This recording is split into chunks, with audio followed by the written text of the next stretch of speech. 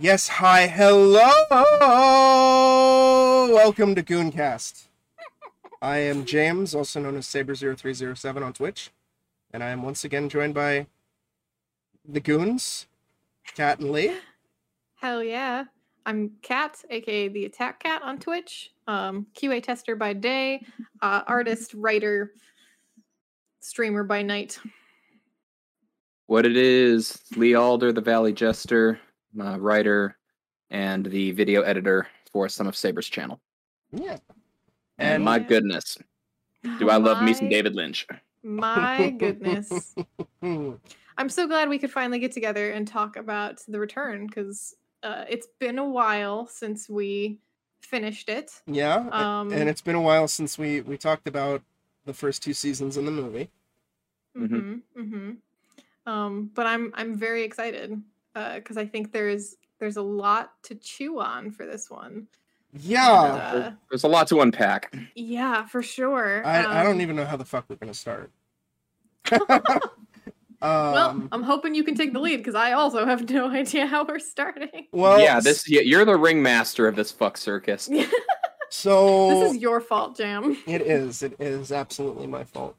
So as a brief, recap, Twin Peaks premiered in the early 90s, and after 2 seasons, it was canceled by ABC, primarily due to a low viewership that stemmed from ABC kind of fucking with stuff and the writers not knowing what to do and how to follow that up and all that fun shit. And then David Lynch made a Twin Peaks movie, and it pissed everybody off because it was a prequel that also kind of had sequel elements. And that was the last of Twin Peaks, and everybody was like, oh, well, we're never going to get Twin Peaks. And, you'd have people talk about unsatisfying endings, and, people bring up Lost or The Sopranos or whatever, and, Twin Peaks fans would be like, you shut your whore mouth, at least you got some form of fucking resolution. We just have fucking goddamn Dale Cooper asking how's Annie? And he's like clearly possessed by Bob. It's like, what the fuck is happening? And then David Lynch came out of filmmaking retirement and somehow convinced Showtime to let him make 18 episodes of madness, and it aired in 2017.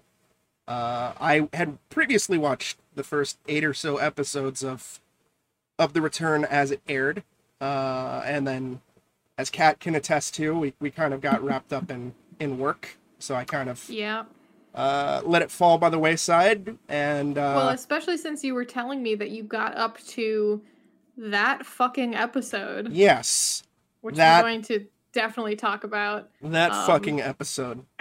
And that I think is enough of a mindfuck for anyone to be like, okay. Yeah, I need to watch this at a later date when I'm not exhausted from work. And then that wound up being now, because I finally conned Kat and Lee into watching the first 2 seasons of Twin Peaks and the movie, and I was like, well, we might as well go on and enjoy the ride. Yeah, some bribes exchanged hands, but we were finally broken. And I'm glad, all things considered. It wound up being a very engaging series. For sure. One of those great instances where the hype did not blow it out of proportion, because, well, I don't really think it's possible to blow Twin Peaks out of proportion, because no matter what explanation you get about the series, it's probably accurate. Mm-hmm. Of like, oh, it is just as insane as everyone says, is a true statement. Yeah. And at the same time, oh, it's not as crazy as everyone says, is also somehow a true statement. Yeah, there's really no way you're not getting it delivered. Yeah, he really rides that fine line of it being so, like, there's so many moments that are so down to earth and so just like, Lucy and Andy arguing about what chair to buy in so like wholesome. The sweetest scene of all time, and then you have just everything happening in the Black Lodge and the White Lodge, and just oof. And evil Cooper, and just David Bowie being a tea kettle. And yes, folks, for those of you listening who haven't watched any Twin Peaks, this is all shit that happens. Yes. Yeah, David Bowie is a tea kettle. We're gonna say that this is a spoiler cast, but It absolutely. Honestly, it's I'm impossible. kind of like, even if you are spoiled on something, the complete lack of context that we're going to provide will still make it entirely fresh when you see it. Yeah. Like, There you go. you know, when I say, oh yeah, the arm turned into a brain tree, you'll be like, what? How dare you spoil that for me? You have no idea what I'm talking about. Like, and you won't yet. You don't. When we tell you David Bowie's a tea kettle, you're like, what? That okay. And then, you know, you get to the episode and it's like, oh, what's up? It's David Bowie. And he's a tea kettle. No, yeah, well, this Showtime series, like, I don't know, it kind of got weirder than the original series. You mean the series where the Asian girl turned into a doorknob? I'll do this all day. I mean, yeah. Or well, I miss her. I wish she came back. Or you mean the scene where the kid magically had cream corn in his hand? God, yes. Cat's favorite. Where was my cream corn? That's return. True. That's true. I demand answers. I did read that. I'm not sure how accurate it is, but I guess apparently, if there was a season 3, part of the plan from the writers at the time was that the Bob came from a planet made of cream corn. And I'm like, all right, yeah, Brilliant. Sure, checks out. Why not? Yeah, no, that's absolutely that checks out. Yeah, I don't know how much of that is still canon because time is a flat circle, and David Lynch David Lynch has made something that's not quite television and not quite a movie. Mm-hmm. It's really weird. It's great. That's the beauty of it, is that not only did Showtime greenlight him for 18 episodes, they greenlit him for 18 hour-long episodes. Yeah. Mm-hmm. This is 18 fucking hours of whatever David Lynch wanted to do. David Lynch wants to terrify. Yeah, David Lynch wants to spend David 5 Lynch minutes on a have dude. That much power. David Lynch wants to spend 5 minutes on a dude sweeping the floor while fucking license music plays. You bet your ass you're gonna get it. See, that's the thing. That's a spoiler, and yet people are gonna be like, there's no way that happens. It does. Mm-hmm. Yeah. I could tell you someone gets a Hulk hand and beats the shit out of a rape sphere at the end. That's literally the finale. Punches the rape sphere directly into hell. Well, it's not quite the finale. It's because it's the penultimate we'll get to there. episode, right? Yeah. We'll get there. The finale is its own. On that. The finale is its own it's nonsense. the finale, and then everything afterwards is the epilogue, right? Kind of. Well, clears nothing up. Well, one thing I wanted to hit early, because James already touched on it, is really, we're seeing what happened with Twin Peaks happen a lot with more and more series as time goes on and nostalgia grows more powerful. We're seeing a lot of series get rejuvenated, 15 plus years after their initial end date. And I did a little thinking, a little chewing on what some of these series or film franchises were, and the number that strike out and completely drop the ball is so much higher than ones that succeed. And Twin Peaks has the rare distinction of being one of those series that succeeds 25 years later. Yeah, the only other one I could really think of was Doctor Who had 16 years between the ending of the 8th season, I believe, and when Eccleston took over. Mm-hmm. But again, that show is concerned so much with different realities and shit that, it kind of works. But I mean, look at Full House. 21 years between Full House and Fuller House. What were we expecting? Star Wars. 32 years between trilogies. Mm-hmm. For 25 years to... I'd say another exception would also be Fury Road, where... Oh, that's a good one. I think a big distinction with Twin Peaks and Fury Road, and probably Doctor Who as well, is that they are passion projects. Twin Peaks would not have happened unless David Lynch wanted it to happen. Yeah, whereas Star Wars, I mean, the prequels certainly were passion of sorts.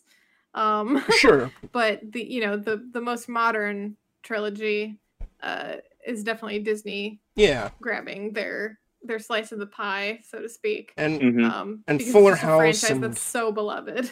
Yeah, and like Fuller House and like the Boy Meets World sequel or whatever, like all that shit feels like I forgot about that. Like cynical, like it feels like cynical nostalgia bait, at least for me anyway. I think they were also trying to make a Lizzie McGuire sequel. I think so, yeah. And specifically, I think the actress like turned it down, or like I remember reading because they wanted to make it, like her in her 30s as like a fashion designer or something like that, but they wanted it to be completely like sanitized and sexless, and like, what, Hilary Duff? Yeah, Hilary Duff. Mm-hmm. Hilary Duff herself was like, no. Yeah. She's 30. What on earth are you thinking? Like, she can't be Barbie. Like. Yeah, I mean, like it doesn't have to be live action Powerpuff Girls. But... You beat me to it. You beat me to it. But, I was just about to say. Oh my god! But like it still should be matured. If we could get a copy of that script, that would be a super fun, like corpse party-esque. Oh my all of us god. reading. Like, each of us will be one of the girls. It'll be super fun until I get sued. Oh yeah, you're right. But actually, I don't know. We could do it for the Discord. Oh yeah, maybe. Yeah. There are YouTubers who've done it, and I'm not sure if they've gotten it like taken down yet. Yeah, I'm not sure. Who knows? But yeah, I think passion is the big distinction. Yes, for sure. And I think Lynch too is just such a, he like defies convention while simultaneously adhering to it in many ways. Yeah.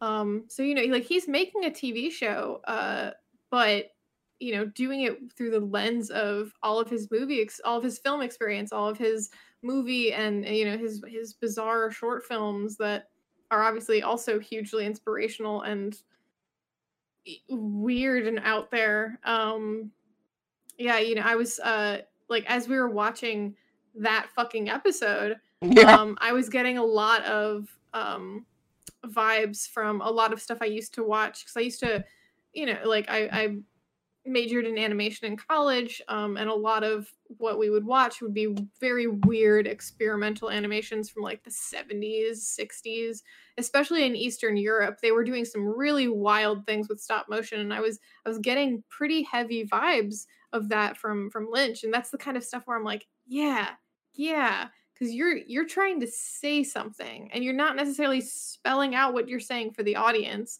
You're just kind of trusting that they will. Part of it is I almost hesitate to like talk super in depth about like, like the meaning behind everything in Twin Peaks, because it's really more about the experience for me. Yeah, yes, absolutely. It's like as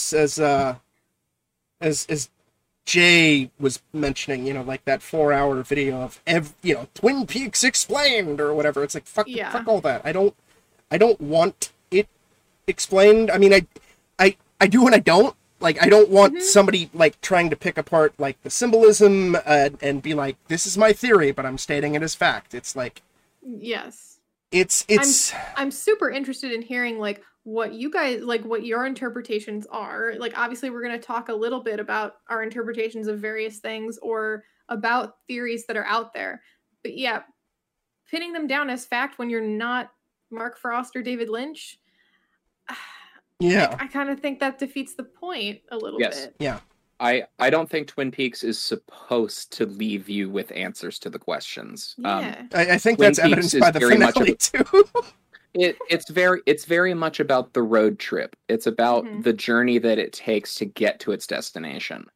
I mean, Twin Peaks at its heart, yes, it has this murder mystery as a backdrop plot in the original run, and it has the mission to stop the Black Lodge and Evil Cooper in the return.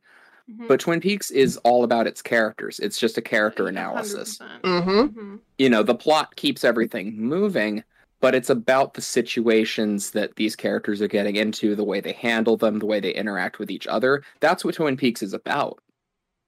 And that's one of the things that I had to get over when we finished The Return, and I felt dissatisfied with the ending. I shouldn't say dissatisfied. I should say frustrated. Because it was in its own macabre way satisfying.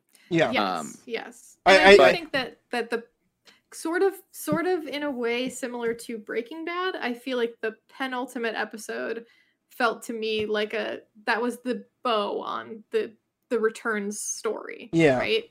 And then everything that fell off after that was it was like more. And I really want to talk about the ending because I feel like all of us have some really good insights or thoughts or vibes from it, but like I have no answers. Yeah, no, I have no answers. It's like I can tell you what my reaction was to the ending, and I'm pretty sure that we all had the same reaction, which was that fucker Lynch did it again. You can't keep getting away with it. But I'm glad he did it again and got away with it. Well, in any other series, the penultimate episode is how it would have ended.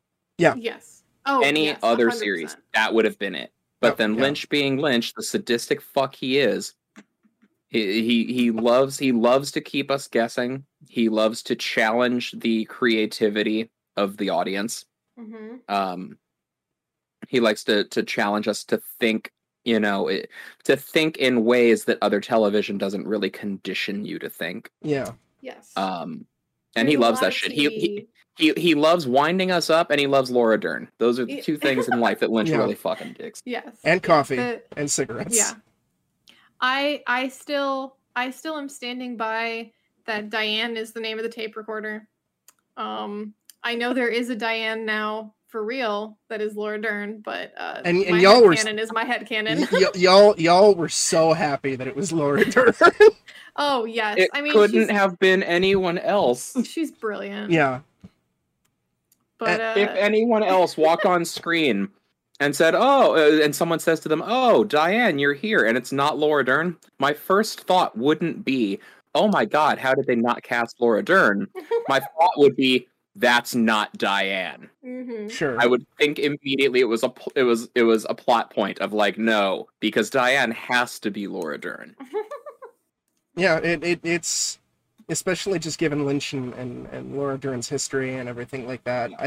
I think the only other actress who I could see, just from Lynch's back catalog, would have been maybe Naomi Watts, even though they don't have quite as long as a history as with Laura Dern. But we also got Naomi Watts anyway as Diane's sister. Oh yeah, I forgot that they were related. Yeah. You mean Jane E? Yeah, president and co-founder of the Girl There's Something Wrong with Your Man, Don't Just Be Horny About It club? Well, she did precisely. She only got horny later. She was so sick of his shit throughout most of that goddamn season. Look, I'm starting this club, so there are 2 members so far, and I'm gonna keep adding to it. Who's the other member? We'll talk about it later. Oh, okay. You know already. I don't remember. But I'm gonna leave it as a tease for the audience. Oh my God. Well, like David Lynch, you won't get all of the answers. Oh shit. Well, why don't we do this? Because I know that some of the people listening might just be fans of the streams and maybe not fans of Twin Peaks. And also, I just really want to hear James do it. And so, James, for the viewers out there, please explain what Dougie is and why Dougie is important to this story. All right. Dougie Jones. All right. So we have to go back a little bit. So at the end of Twin Peaks Season 2, as Cooper is trying to escape the Black Lodge after saving Annie and confronting Wyndham Earle, Cooper is chased by a doppelganger of Cooper, evil Cooper. We will just because the show calls him it, we'll just call him Mr. C. And the last shot of the Black Lodge in the finale of season 2 is Mr. C grabbing Cooper. The screen fades to white. Next time we see Cooper, he's outside the Black Lodge with Annie. He seems a little fucked up, but we don't necessarily think too much of it immediately because it's the Black Lodge, man. It's a weird, wild, wacky place. And then in the last minute or two of the of the episode, we realize that Mr. C, along with Bob, are the ones who escaped the Black Lodge, and that Cooper is still trapped in the Black Lodge. Now, Mr. C, apparently due to the weird and wild rules of the Black Lodge, is going to be sucked back in there in 25 years. And Cooper will come back out, and Mr. C will get sucked back in, and Mr. C doesn't want that because he wants to continue being a right prick and doing shady, evil, heinously violent and vile fucking things. So he creates a tulpa, which is, I guess, another type of doppelganger or artificial person or whatever, of himself / Cooper, and that is Dougie Jones. Drum roll, please. So the idea is that when the Black Lodge comes to try to take Mr. C and swap him with Cooper, it will instead take Dougie Jones and swap Dougie Jones with Cooper, leaving Cooper with some weird, fucked up memory shenanigans where his brain is just fried completely. And that happens, and we're spent with Cooper basically, are the glorious return of Best Boy Special Agent Dale Cooper.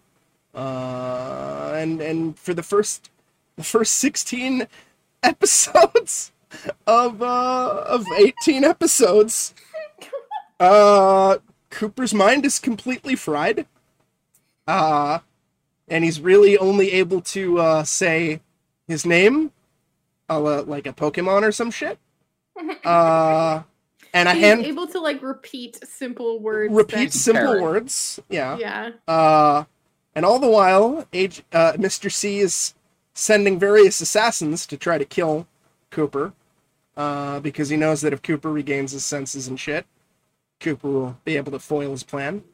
But the shenanigans of the White Lodge or Black Lodge or something are helping out helping out Cooper, and Cooper, despite being basically a potato, is still a massive force of good and a positive impact in basically everybody's lives around him.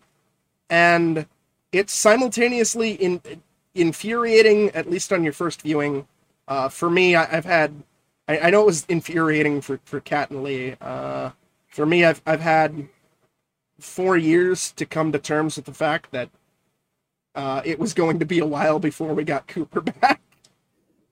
So I've grown to like Dougie, but it's also heartwarming, I think, especially with some of the scenes that we see later on where we find out that the old lady, in the first time we see Cooper as Dougie, winning all that goddamn money, and there's this clearly homeless lady gambling at the slot machines, and he points to a couple and she uses them and she wins money, and we get a later scene of her wearing fancy clothes at a restaurant. She bumps into Cooper and is like, "Oh, hey, you helped me. You helped me get out of my financial spot, and this is my son, and I owe you, I've been able to return my life around." Because she was no longer homeless. Yeah. Yeah. It's super wholesome and sweet. And meanwhile, Tom Sizemore is a piece of shit, as he is in most movies or television shows.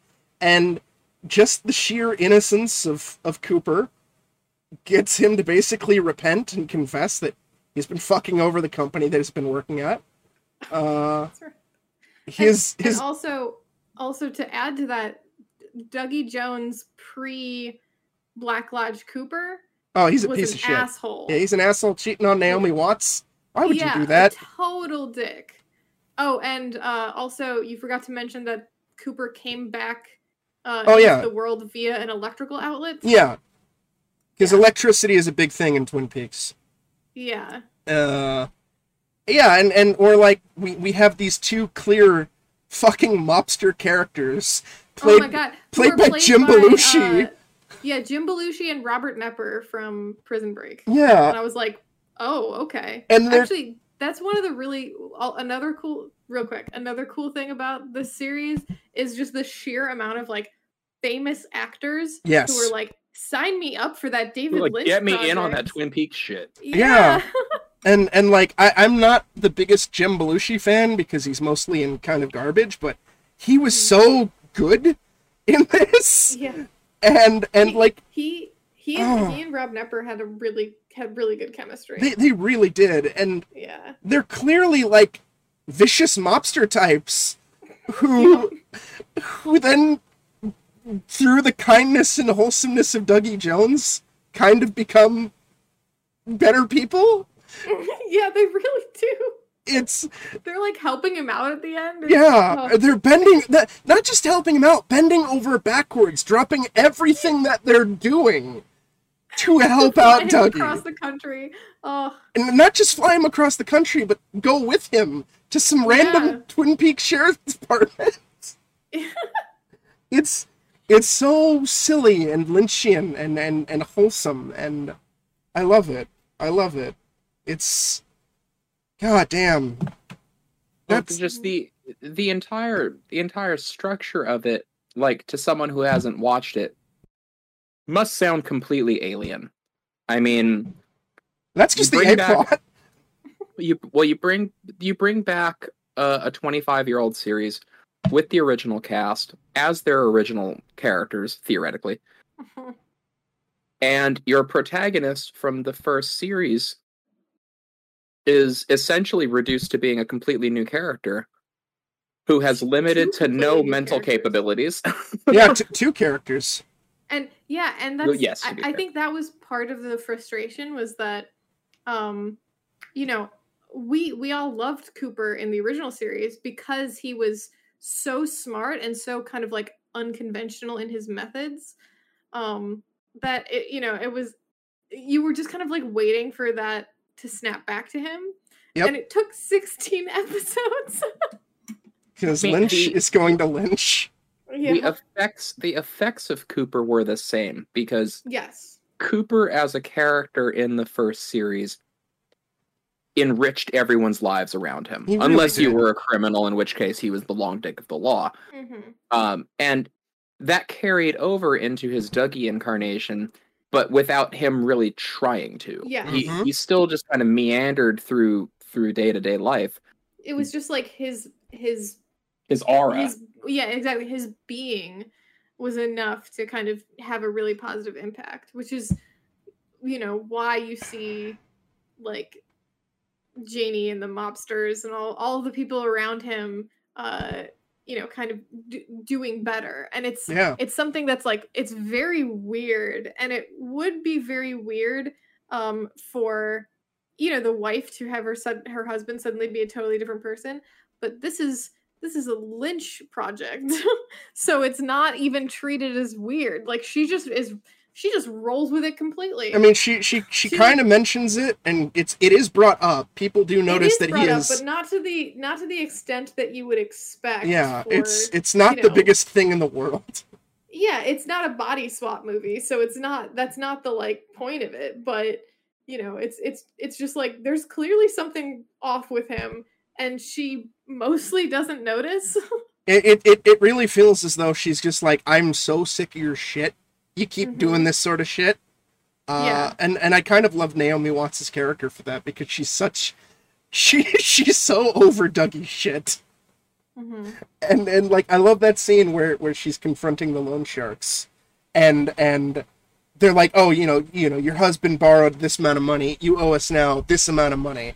And she just bullies them into like, no, mercilessly. I'm not giving you that, and like they try to like take her money from her. It's like, well, you know, where do you get off? How rude! And the mobsters or the loan sharks are just like, nobody's ever done this to us before. I guess we'll just roll with it. God, I love so many characters in this new run. Yeah. And I think the start of the show is very strong in my opinion, because I think there's like active callbacks or call outs rather to shows that have subsequently been influenced by Twin Peaks. Yeah. Like those first couple episodes where it's the murder mystery with Shaggy. Matthew Lillard. Matthew Lillard, thank you. with Matthew Lillard and the librarian who has had her head transposed onto the body of General Briggs, right? Mm-hmm. Yes, Major Briggs. And he hasn't aged at all since we last. Like he's dead, obviously, but he hasn't aged at all since he was killed in the forest by Evil Coop light or whatever. Yeah, and that initial murder mystery bit was so reminiscent of, you know, murder mystery shows of today, like The Killing and things of that ilk that have subsequently been influenced by Twin Peaks, very obviously. Yeah. So that was kind of cool that like Lynch kind of acknowledged, like a little tip to the hat of like, I see you guys appreciating my work. Yeah. I appreciate you right back. Yeah. And like you said earlier, of just the cast is so strong.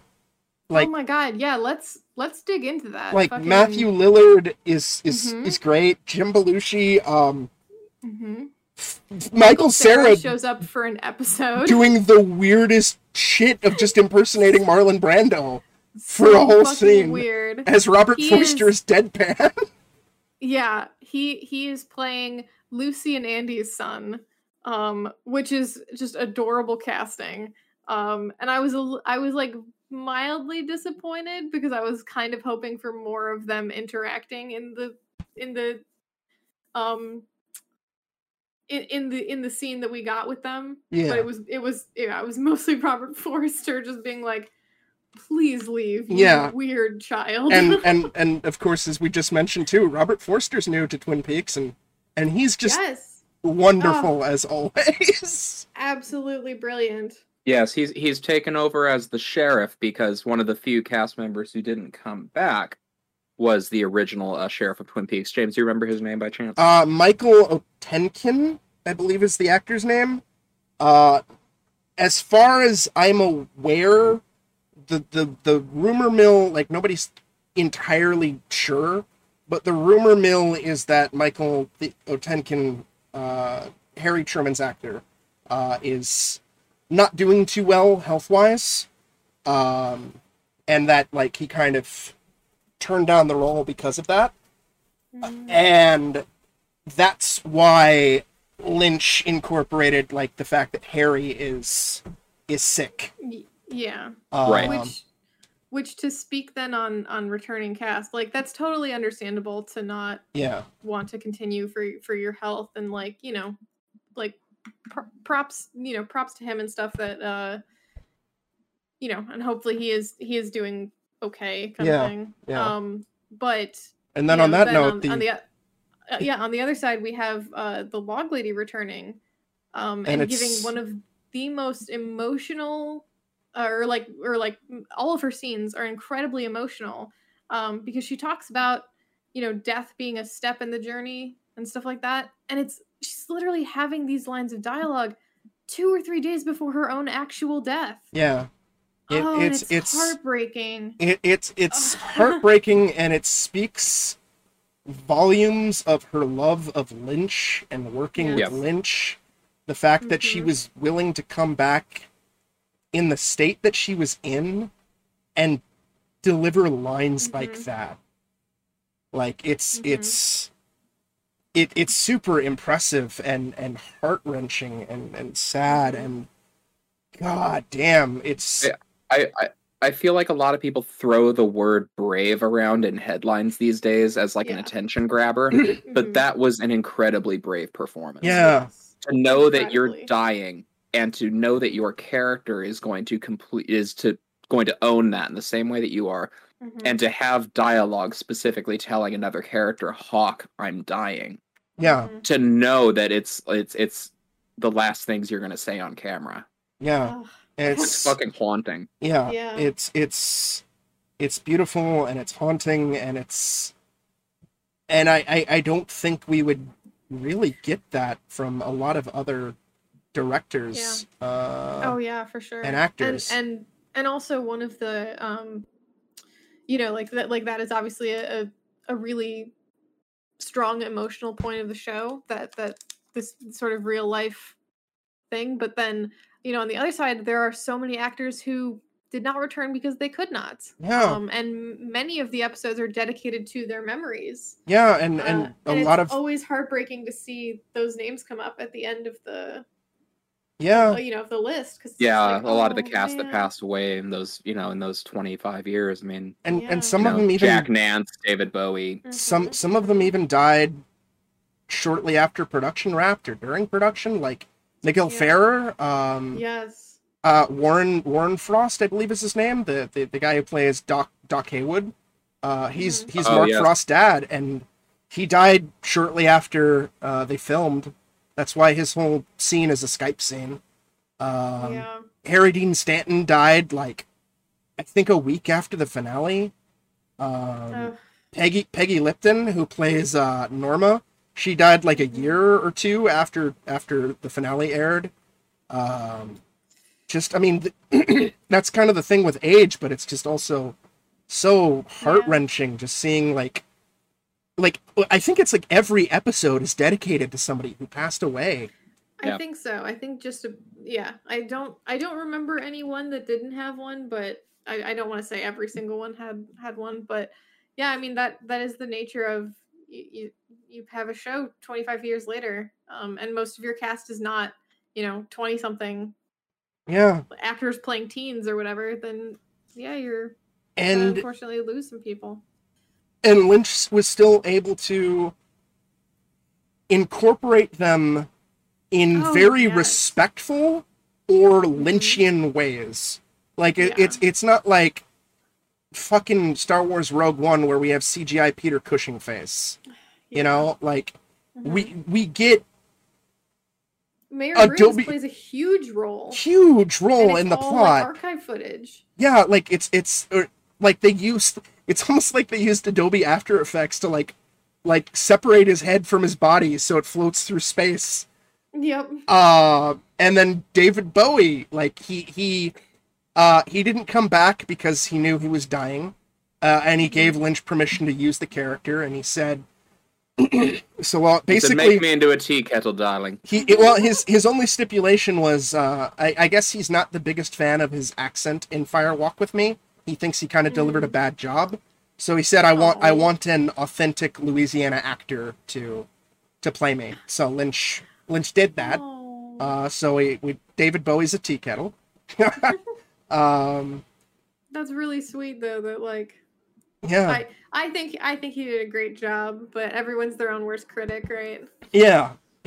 Like it's we can talk more about some of the other returning folks. Yeah. I think they're all still absolutely brilliant. And Laura Palmer is still one of the best screamers I've ever seen on screen. Quick without a doubt. Quick aside before we do that though. Oh, I just want to say, especially in regards to like how we didn't really get any resolution in the finale, the fact that Pete got to go fishing is enough. It's enough of a resolution for me. Oh my god, damn it, James! I love Pete, man. Pete was my favorite character. We definitely have to talk more about the finale. But yeah, Laura, Cheryl Lee, is the actress, and yeah, she's a phenomenal scream queen, and a phenomenal actress who's just Jesus Christ. I'm actually genuinely surprised that I haven't seen her in more like horror movies. And I mean, that's totally her own prerogative what project she decides to take on. Yeah. But like, Damn, she would be great. I think the only thing I've seen her in outside of Twin Peaks is John Carpenter's Vampires. I want like a Cheryl Lee, Barbara Crampton. Oh, that'd be great. Like buddy cop movie. Yeah. There you go. That'd be wonderful. Dream team. Cheryl showed her chops, her range, like without restraint in Firewalk with Me. Yeah, she did. And now having her come back for the tail end of the return, man, nothing's changed. She's still a powerhouse. Yeah, a superbly underrated actress. Yeah. Miguel Ferrer. That's also a word that gets thrown around, underrated. Like brave, it gets thrown around a lot. 100% fitting for her though. Yeah, like 100%. I'd also say like Miguel Ferrer is like as one of the anchors of the show. Fucking Albert Rosenfeld and David Lynch's Gordon Cole and their weird buddy cop adventures, and it's and he's just still so fucking deadpan and such a goddamn dick, but he's wonderful. He's wonderful at it. I mean, the crew of the sheriff's station has to be mentioned. Yes. Andy, Lucy, crew. Fucking main man Hawk, Bobby fucking Briggs. Yeah, Andy and Lucy, like, I mean, all three of them really, but I was surprised that, like, Andy actually played a really big role. Yeah. You know, he pulled, oh my gosh, okay, I'm gonna completely forget who she turned into, but the eyeless Asian lady in the lodge. Yes. Who then got pulled out of the lodge and turned into who? Real Diane. That's right. Yeah, it was actual Diane. Thank you. Yeah, and that was... first of all, insanely wild, and second of all, like Andy went into the Black Lodge and like was like came out okay. Yeah. Yeah, if my money was going to go on anyone in that department going into the Black Lodge, it would have been Hawk. Yeah. To use the power of his ancient ancestors to open up a can of whoop ass on the powers of darkness. Yeah. But no, we got Andy bringing his strong husband energy. Yeah. Yes, no. Oh. His dad energy. Strong himbo energy. Yeah. Strong himbo energy. Nothing can stop the dad bod with strong himbo energy. The power of himbo can defeat the Black Lodge. Yes, that is the true message of Twin Peaks. Oh man, are we gonna talk about like the zombies? Oh boy, are we gonna talk about the zombies? Yeah. Let's talk about the lumberjack zombies. Oh my god. Yeah, and like the sick... Oh, well, first, before we move on, though, of the returning cast, we also have Bobby coming back. With a redemption arc? Dick? Yeah, with a redemption arc. I was like, hello? Completely unexpected. Yeah, and he's genuine, at least for me, he's genuinely likable, and it's like... He's like one of the best parts of the show, and Absolutely. He was one of the worst parts of the original show. Yeah, and the entire time you're just like, but Bobby killed a guy. But it's like... the entire time I was like, should he... I mean, I guess he's a small town cop, so, you know. Yeah. How redeemed, but like, holy shit, like he was actually like kind of... And like, the scene where he sees Laura's picture again, yeah, through the evidence. Powerful. He nailed that. He nailed it. Yeah, it's such an easy scene to fuck up. Yes, like walk into a room and blubber, see a picture of somebody dead that you care about, and then just cry on the spot. Go. Yeah, and absolutely owns it. Yeah, and his daughter is now Amanda Seyfried. Yeah. She was alright. She was fine. I mean, she wasn't in too much of it, so yeah. I give her I give her credit where it's due. And but she's married to that weird looking guy from Get Out. Yeah, yes. I was like, I don't see him in enough stuff, like antiviral and stuff too, but he's great. Yeah. I don't know if I ever told you, but he was QA did like a fan cast of like who we would want to see in the next God of War. And like we decided to fan cast him as Baldur's son in Norse mythology, just because he has very similar vibes to Jeremy Davies. Yeah, I feel like. So I was like, he actually could work. Yeah. Anyway, he's a good actor, and he did well. And oh god, the kid playing Audrey's The guy playing Audrey's son? Yeah, he's such a piece of shit. I forget what his name is, though, but... We opened Pandora's box. We got to talk about Audrey. I'm not... Oh, shit. Lee, I'm so sleepy. I'm not ready to talk about... Tired. I'm not ready to talk about Audrey. I gotta get my coat. James. I gotta get my coat. I'm so sleepy. James, I know. But my coat's already on, and I'm about to take it off and write you out of the story. So, let's talk about fucking Audrey. Audrey Horne is one of the major players in the original series Twin Peaks. And apparently behind the scenes, Audrey and Mr. Lynch don't get along very well. There's differing reports on the severity of it. But there were some complications during the writing of The Return and the negotiations that followed, where initially Audrey was going to be almost entirely written out of the story. Audrey was going to be established as a hairdresser. Oh. I was going to say there's a very easy solution, which is that she exploded in the Twin Peaks finale. Yeah. Oh, yeah. No, they didn't even want to go with that. They went the extra step and wrote that she's basically there and then just gets abused for the small amount she's in the series. They establish her as a hairdresser. They establish that Mr. C rapes her.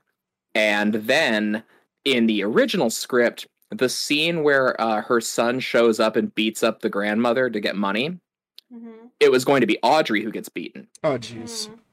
And that was going to be hate that.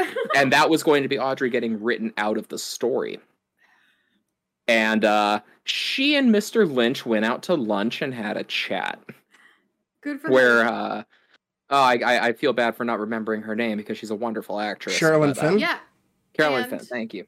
And a Wish Upon alum. And a Wish Upon alum. Wink, wink, future podcast.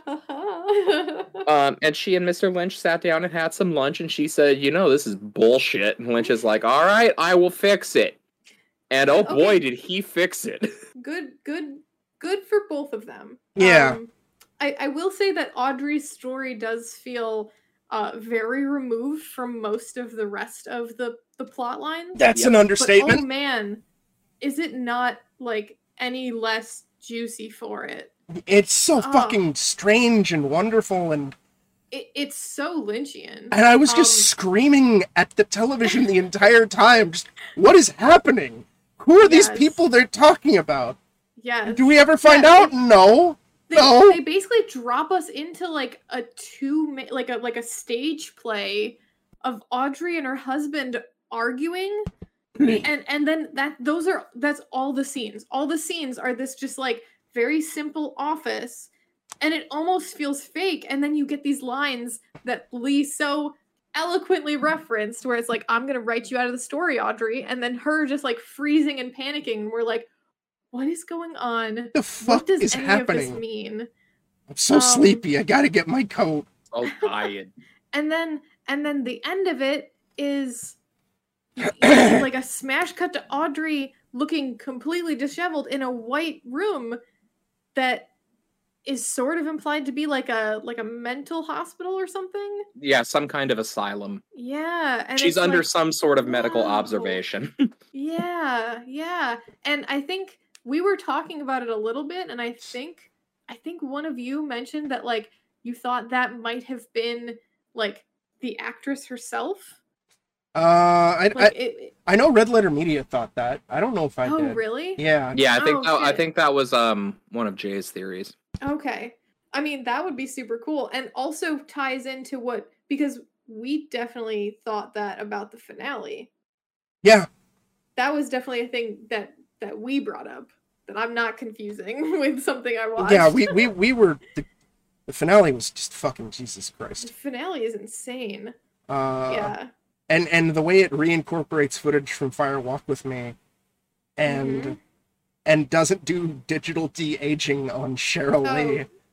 Yes. Well, that deserves mentioning in itself, because those of you listening, this series ends in such a way that past and present are kind of brought together into a singular moment. And when the events started happening during our viewing, the only way I could properly phrase it was, oh, of course Twin Peaks ends in time travel.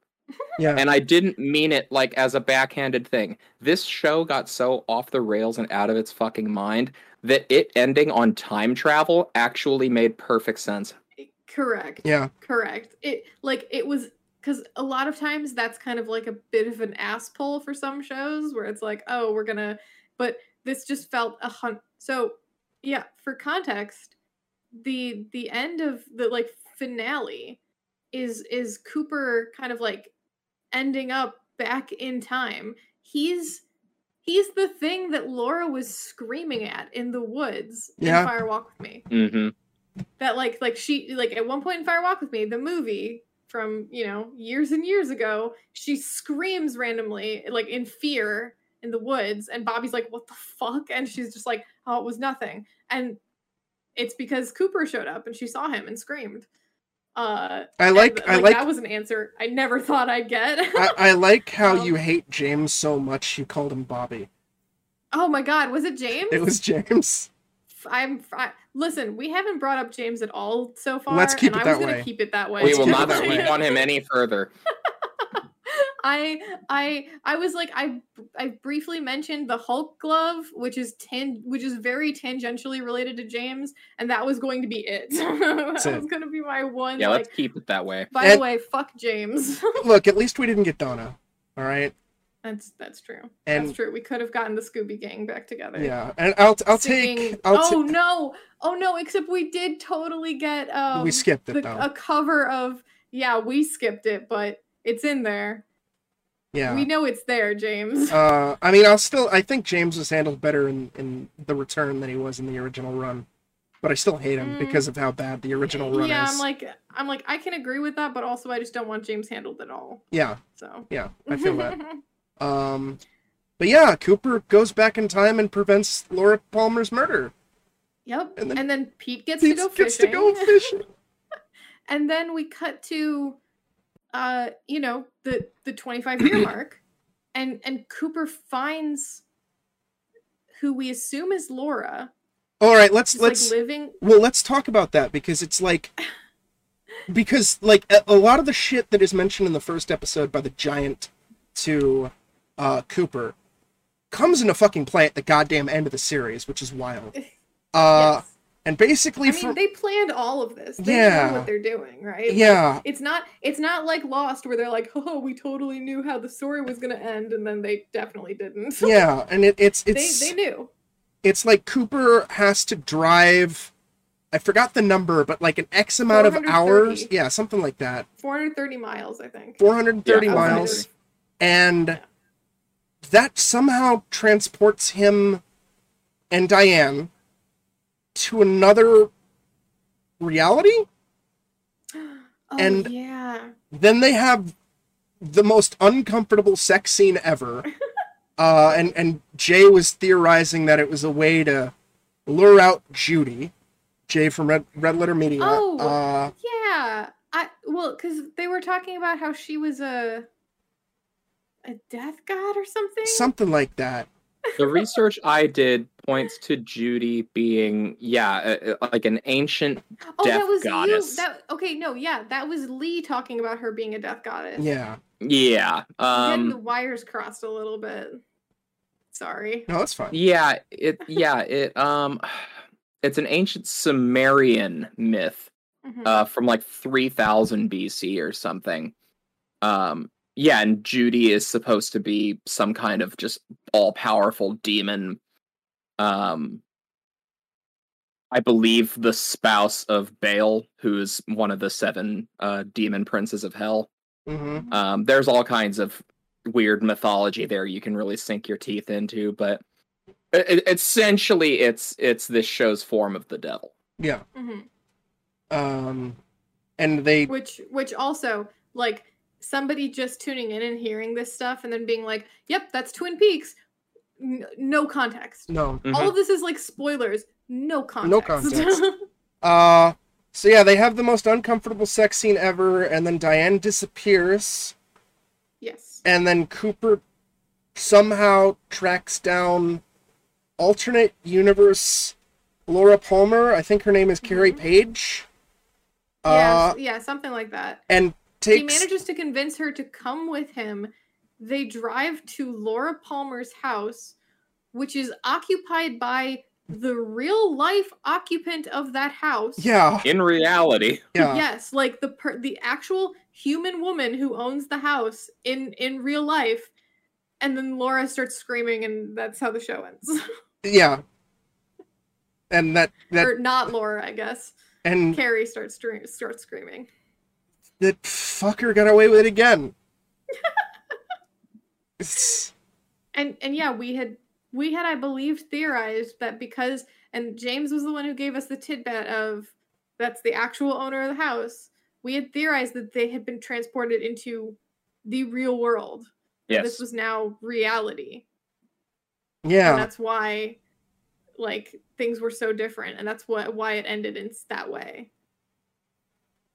I think there's a lot of ways you can take this fucking ending, and yes, no matter how off the rails you might go with your theories, they're all possible. Yeah, yes, like exactly. Anything we're saying is not definitive. It's just for sure our interpretation of the unhinged insanity that is David Lynch. This is us like getting information from various sources and being like, I wonder if that's what it meant. Oh my god.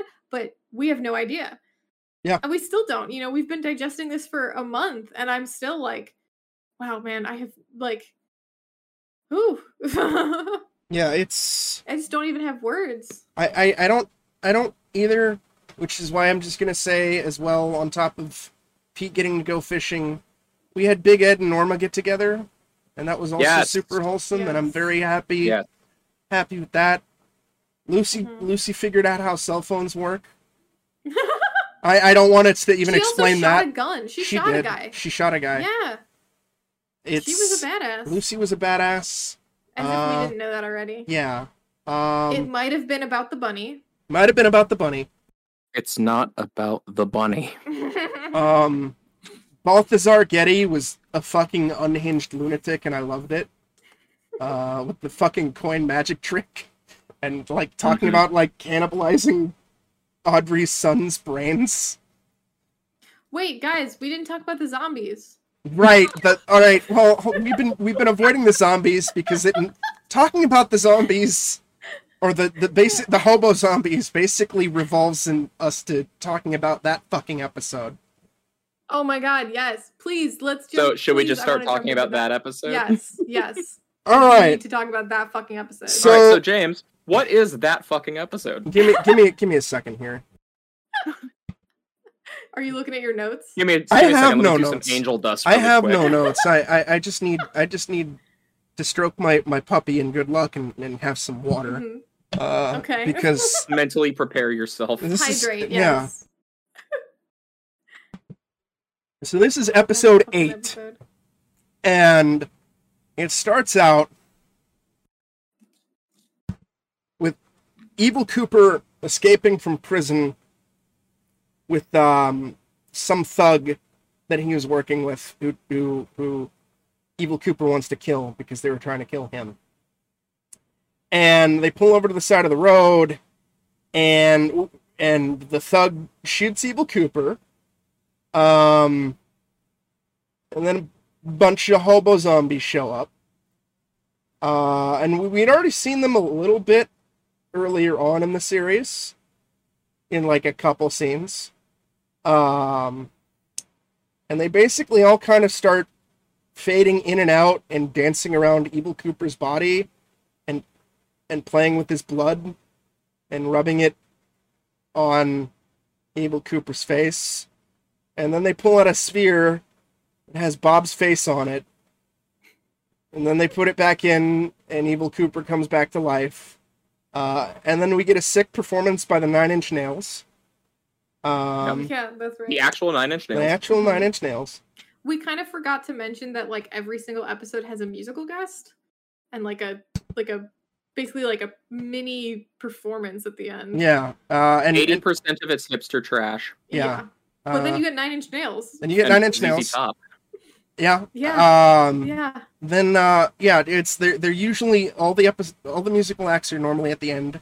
This is like 15 minutes into the episode. And then cut to fucking atomic bomb testing in like the New Mexican desert in like 1940s. And we get David Lynch channeling Stanley Kubrick as we fly through a fucking goddamn mushroom cloud explosion. Then we cut to what we think is the White Lodge with the giant and this other lady, and then the giant basically planks and yeets himself into the air, and a gold orb with Laura Palmer's face shows up. Oh, we forgot to say that the gold orbs are like what makes tulpas. Yes, they make tulpas, but I don't think that these are the same gold tulpa orbs. I don't know. That's fair. It's another kind of gold orb. Yeah, gold orbs are important through the whole series. Yeah. So continue. And then the lady kisses the Laura Palmer orb, if I remember correctly, and it flies to Earth and lands, I guess, in the New Mexican desert. Flash forward to like, I don't know, 10 years later, so we're now like 1950s New Mexico, and a frog bug comes out of the sand. This is all in black and white. That? What is it? A frog bug. A frog bug. Yeah. Yes. It's like a bug. You said that like very normal, like casual, like frog bugs are just in every form of media. Yeah, they are. So I just wanted to make sure the audience knew that, you know, it's a frog bug. You were mentioning this very, very common thing. That's totally normal. It's totally normal. It's not weird at all, and it's not strange. It's the top of a bug attached to the hind legs of a frog or something. And this whole sequence is in black and white outside of the atomic bomb shit, where we get gorgeous color.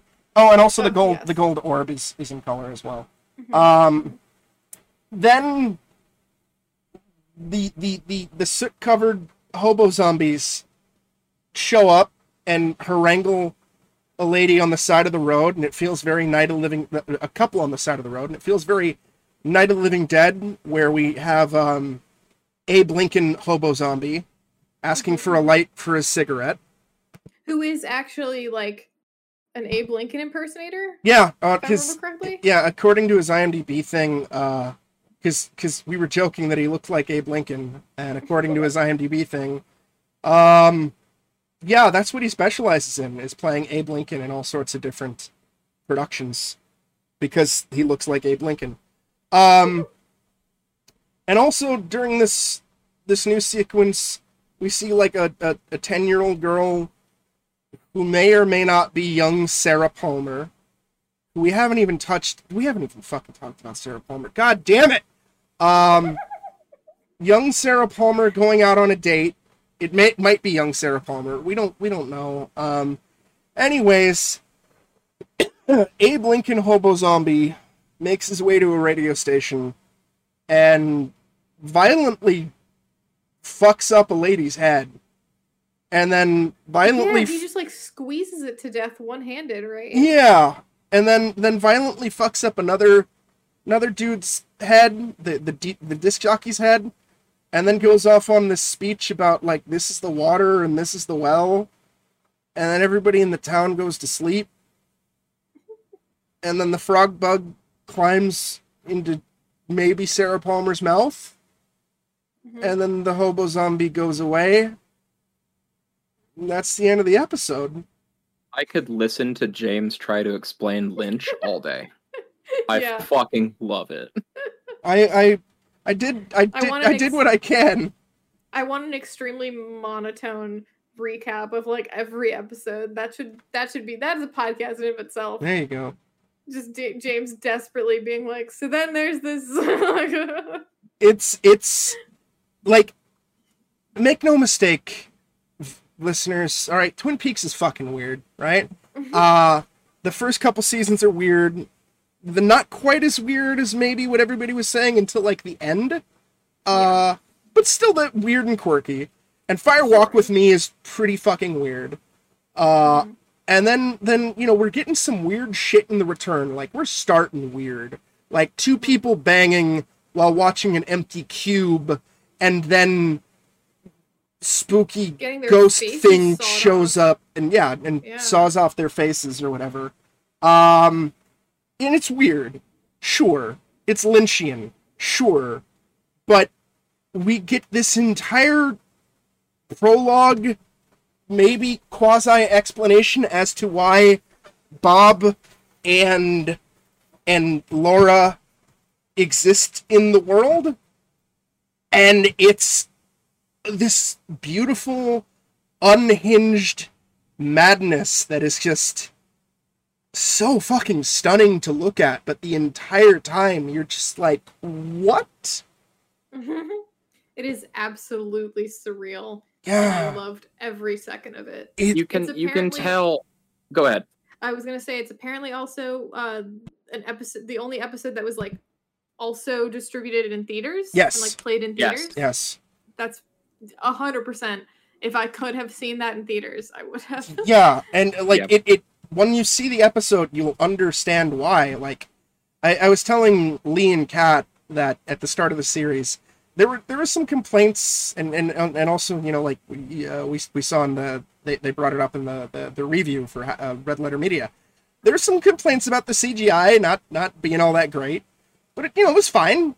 It's fine and serviceable. And then you get to that episode, and it's just like that entire atomic bomb sequence, man, is just dude where the budget went. Beautiful.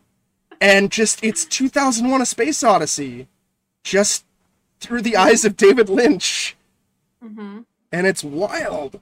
You can tell that entire episode, and especially that extended sequence with the nuclear explosion, is what Lynch has been wanting to do. Yeah. That was his vision of, I'm finally off the chain. Yeah. I can do what I've wanted to do, and that fucking episode was it. And it's wonderful, and it provides answers that you didn't necessarily know. It actually provides answers. Answers that you didn't necessarily know that you wanted, and then also produces a metric fuck ton of new questions that never get answered because fuck you. Twin Peaks is a series that, famously, as we've said, doesn't give answers to questions and doesn't, like to resolve things. Yeah. By design. Yeah. But holy fuck, that episode actually explained some stuff. It's like, no, Laura Palmer is here as a force of good to fight the Black Lodge. Yes. Oh my god. Yes. Thank you. Thank you. And then later on, Sarah Palmer tears off her face and kills an asshole at a bar. It becomes a hideous void monster. And kills some asshole at a bar after spending time watching footage of lions murder animals, but it's like a 10-second clip on loop. Oh yeah. And then also a boxing match. Like a YouTube poop of like lions murdering. And then also like a boxing match, but it's not a boxing match. It's like the same 10-15 seconds of a boxing match on loop while just chain smoking and drinking Bloody Marys. Lynch is so fucking wild, man. It's insane.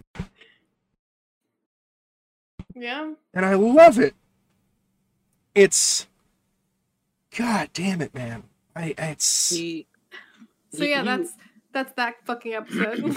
Yeah, that was him just totally left to his own devices and left to explore his style. Like there's a clip of Lynch that's famously gone around the Twin Peaks fandom where he's complaining to someone that he's working with during the filming of The Return about how he wanted more time to explore certain things. He was getting very frustrated with deadlines and needing to finish these things by a certain time. And he goes on this great tirade about like that episode in particular, how he wanted even more time to explore ideas in the White Lodge. He's just like yelling, like, I could have played around with the firemen for a fucking week. Like he was still bursting with ideas that he was just willing to experiment with. Yeah.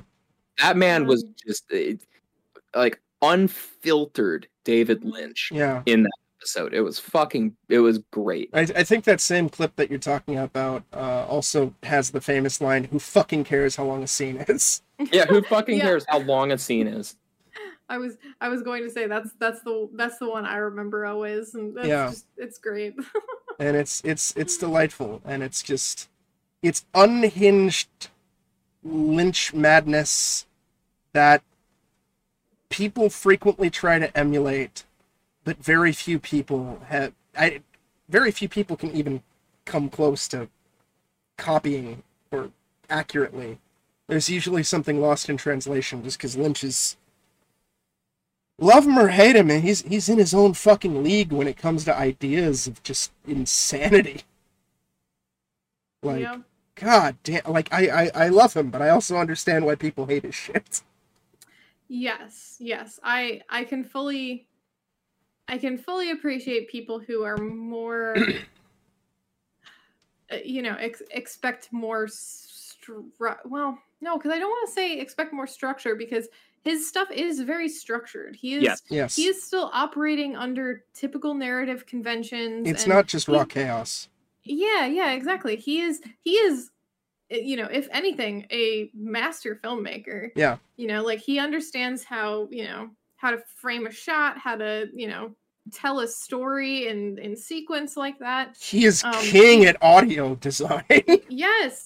He just chooses to do it in a way that, doesn't necessarily, I hate to say, like, because I don't want to disparage people who don't like him, because I think that's still a valid opinion where, like, if you just don't like things that are extremely art house, or you think that maybe it's a little bit, like I could totally see the argument that, like, he's like up his own ass with like, a very overindulgent kind of thing. I could totally see that. Personally, I don't agree with it, but same. I could definitely see people taking, it's the same criticism that was leveled at like BioShock Infinite, which is obviously a much simpler story, but I love it, and I don't think it's up its own ass, but I can totally see how people would get that impression, and I can see that from Lynch detractors as well, or possibly it's just people who have had Twin Peaks and the like overhyped for them. Yeah. Right? Where it's, oh my god, it's so weird, and then you watch it and you're kind of like, yeah, it's artsy, but and it is weird. I think we're, but it's also, if it's been, which was part of Lee and my hesitance to start watching it in the first place, was that, it is hyped as this very, very weird cultural touchstone. Mm-hmm. And if you don't if you don't like weirdness, or if you don't like things that are more concerned with the artistic value of a piece than the like straightforward plotting, which I wouldn't even argue that Lynch is not concerned with plotting, but there is something to be said about, like, he has a vibe he's communicating. He has a oh gosh, I don't even really know how to put it into words, but Lynch. Yes, basically. Lynch. It's just like Lynchian being, like, as common of a phrase as like Lovecraftian. There's a reason for that, right? There's they're like definitions of a style. Yeah. That is just almost without adjective, so we give it this person's name who is that definitive of that style. Yeah, and Lynch is. I think the only movie of his that is more universally accepted, or at least with the least amount of detractors, just because of its, and no pun intended, but the straightforward nature of it, is A Straight Story, and that's also partially because of how fucking wholesome that movie is too.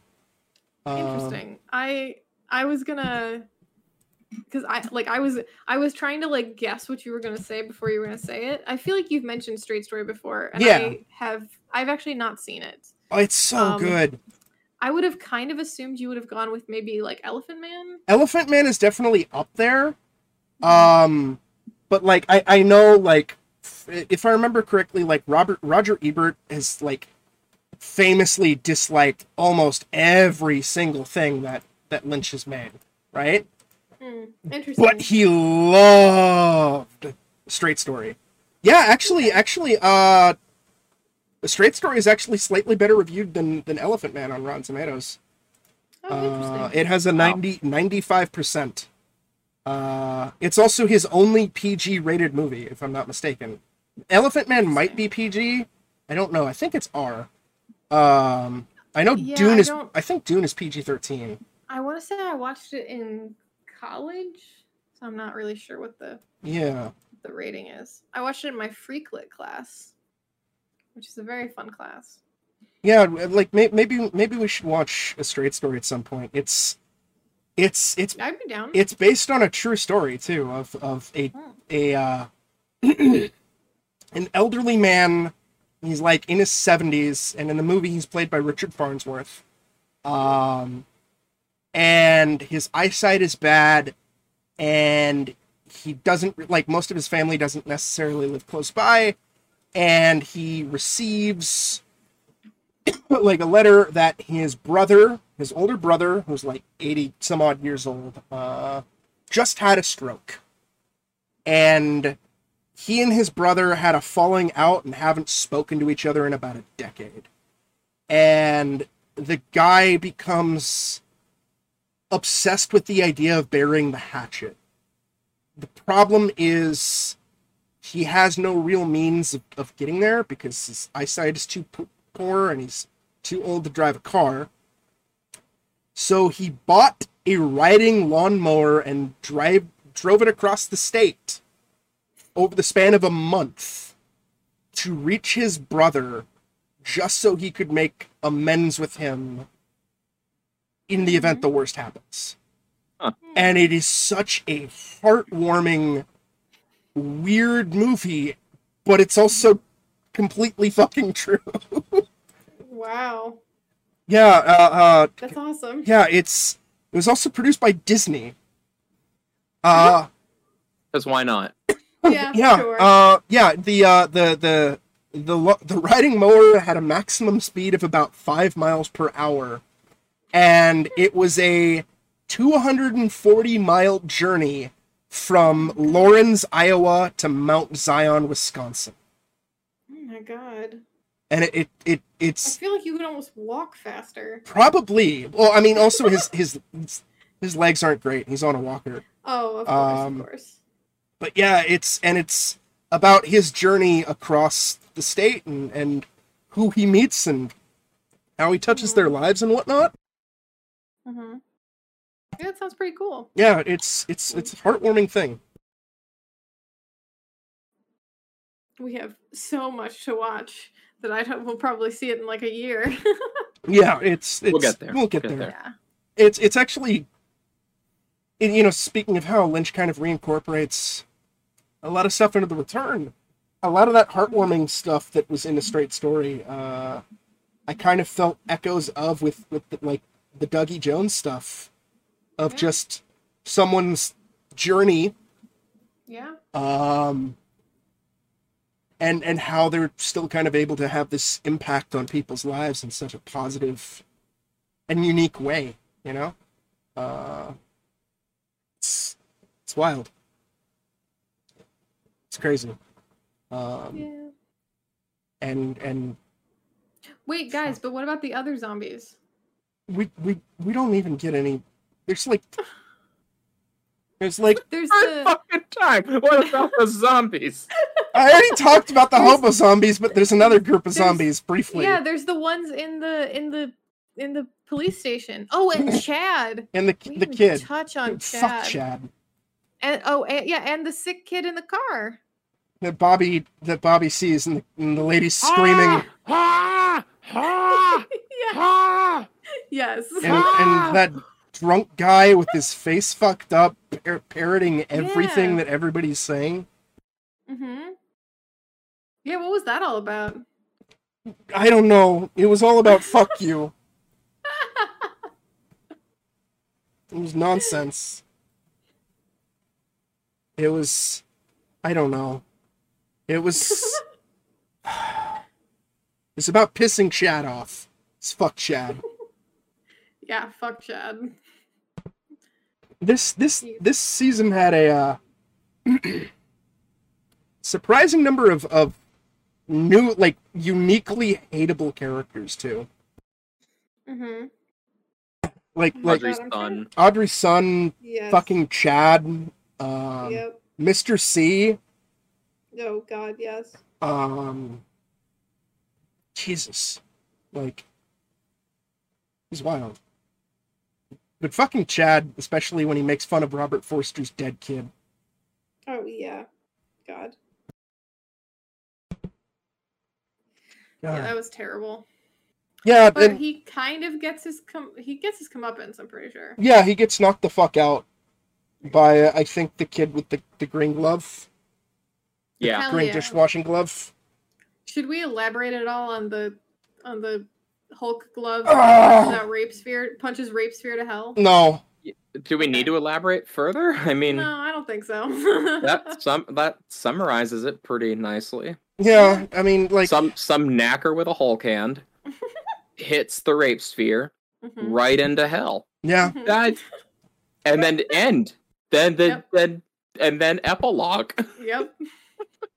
yeah, yeah. It's and not to mention that entire thing where it's the big happy reunion, but it's like Cooper's face is superimposed on everything, and he slow motion says, "We live inside a dream."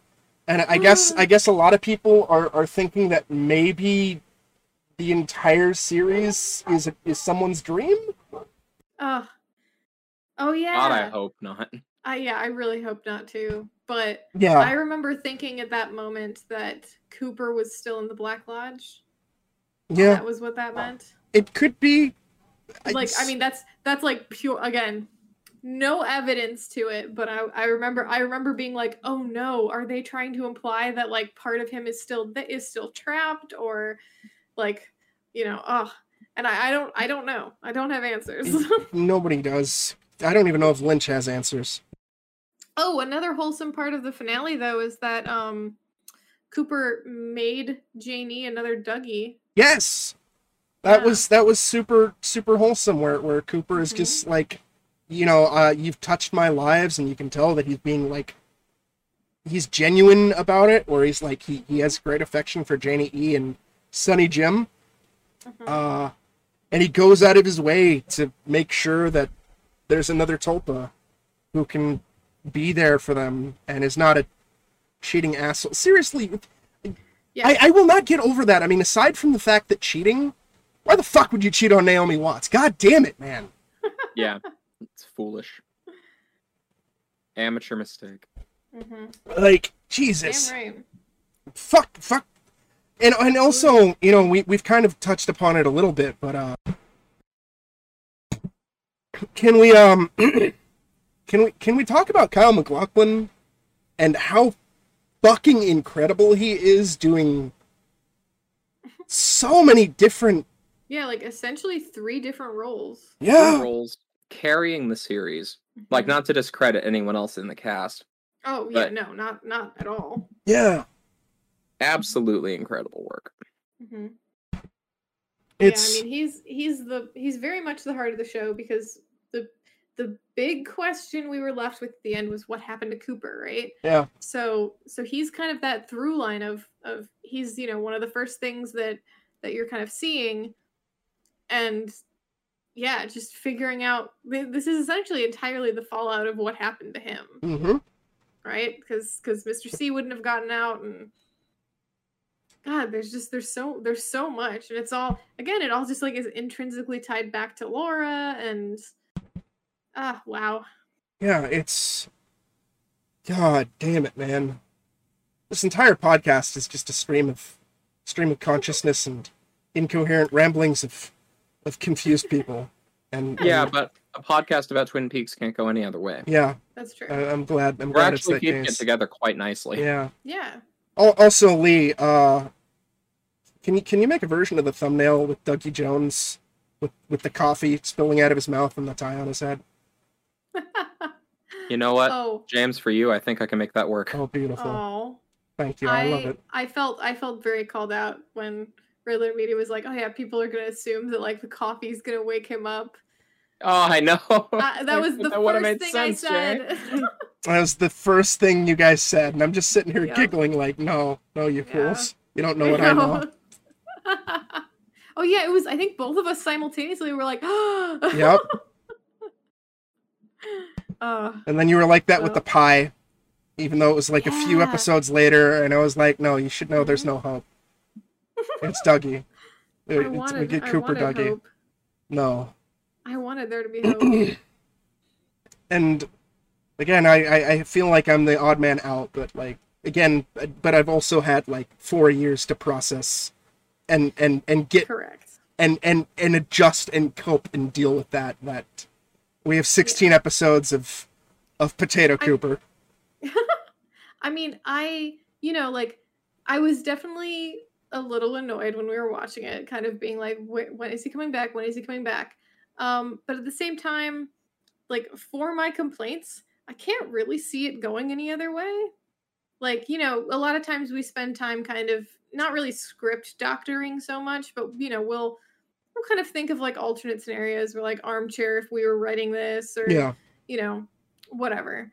But honestly, like bringing Cooper back earlier, would have put the finale in motion too quickly, I think. Yeah. And we would have lost a lot of the wholesome stuff that came toward the end. Yeah. Of his sort of journey. So yeah, kind of despite the fact that I did find it a little annoying in the moment, I think it was there was a good reason for it. Yeah. Less so, I think the musical stuff. Sure. It was always kind of sometimes when it was over credits, it was like, okay, because it gave us a little bit of a pause between episodes to kind of like talk about what we just seen, and because we would watch these in like 2 or 3 episode chunks usually. So it was kind of like a musical interlude sometimes, which was nice, but I think if I had been watching this live, I probably would have just turned it off at the musical guests, which we ended up definitely doing once. Oh yes, we did. Well, I mean, it was fucking just you and I, and I don't think we need to hear that anymore. Ever again. Ever again. What's that? It's going to be the outro music for this episode? A Goonbot rap version of... Yes. There we go. Oh my god, yes, have Goonbot read the lyrics to Only You. But, I mean, we got a sick Nine Inch Nails performance. We did. And that was also, like, it was like, all right, yeah, David Lynch likes Nine Inch Nails. I can dig this. Yeah. Yeah. Yeah, God. Like, but yeah, no, especially because I think, like, a lot of the musical numbers, the songs were just not my taste. So that kind of also... That too. That too. But I also feel just like thematically it kind of... Or it's weird. Thematically is the wrong word. It's definitely weird. Yeah. Yeah, it was weird, and it kind of felt like an SNL type, like a variety show type thing. A little bit. It was like it felt out of place almost. Yeah, especially because sometimes we were seeing the characters in the bar listening to this stuff, and it was just like, I'm like, would Biker James be here listening to like some alt rock, some sung by a bunch of flowery voiced like tweens or whatever? Yeah, I don't know. Yeah. But yeah. Although we did there was a great scene with Audrey. Yeah, there was. In there. There was. Where they kind of faked us out with that and then had it be Audrey's dance from the original Twin Peaks. Like, quote unquote Audrey's dance from the original Twin Peaks, which was insane, kind of wild. Yeah. Yeah.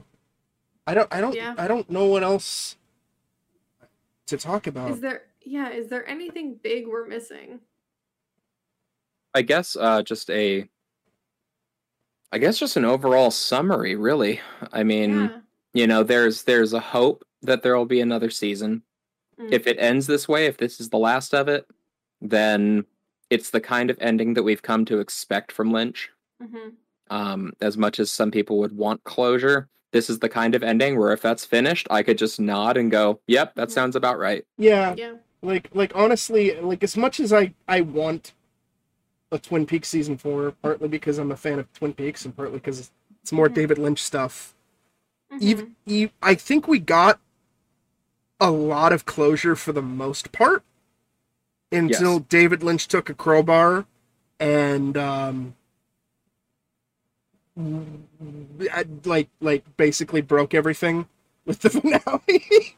But if this is the end of Twin Peaks and we never get a season 4 or we never get another movie or whatever, I think I can say I'm satisfied. Yeah. Same. I totally agree with that. Like, it's the opposite feeling that I had after watching the season 2 finale and Fire Walk with Me, where it's like, I love the season 2 finale, and I grew to like Fire Walk with Me, but it definitely felt very unsatisfying just because of how many open threads there were, and just knowing that it wasn't their intention to end it that way.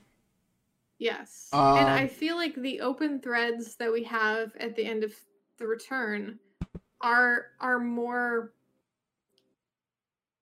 I part of me wants to say optional, part of me wants to say intentional. Yeah. I think a combination of the two, where, like, yes, we could still follow this through line of, what's happening to this character or that character, or, where actually are Cooper and not Laura. We could follow those through lines through, or we could not, and it still feels finished. It still feels like an interesting note to land on. Yes.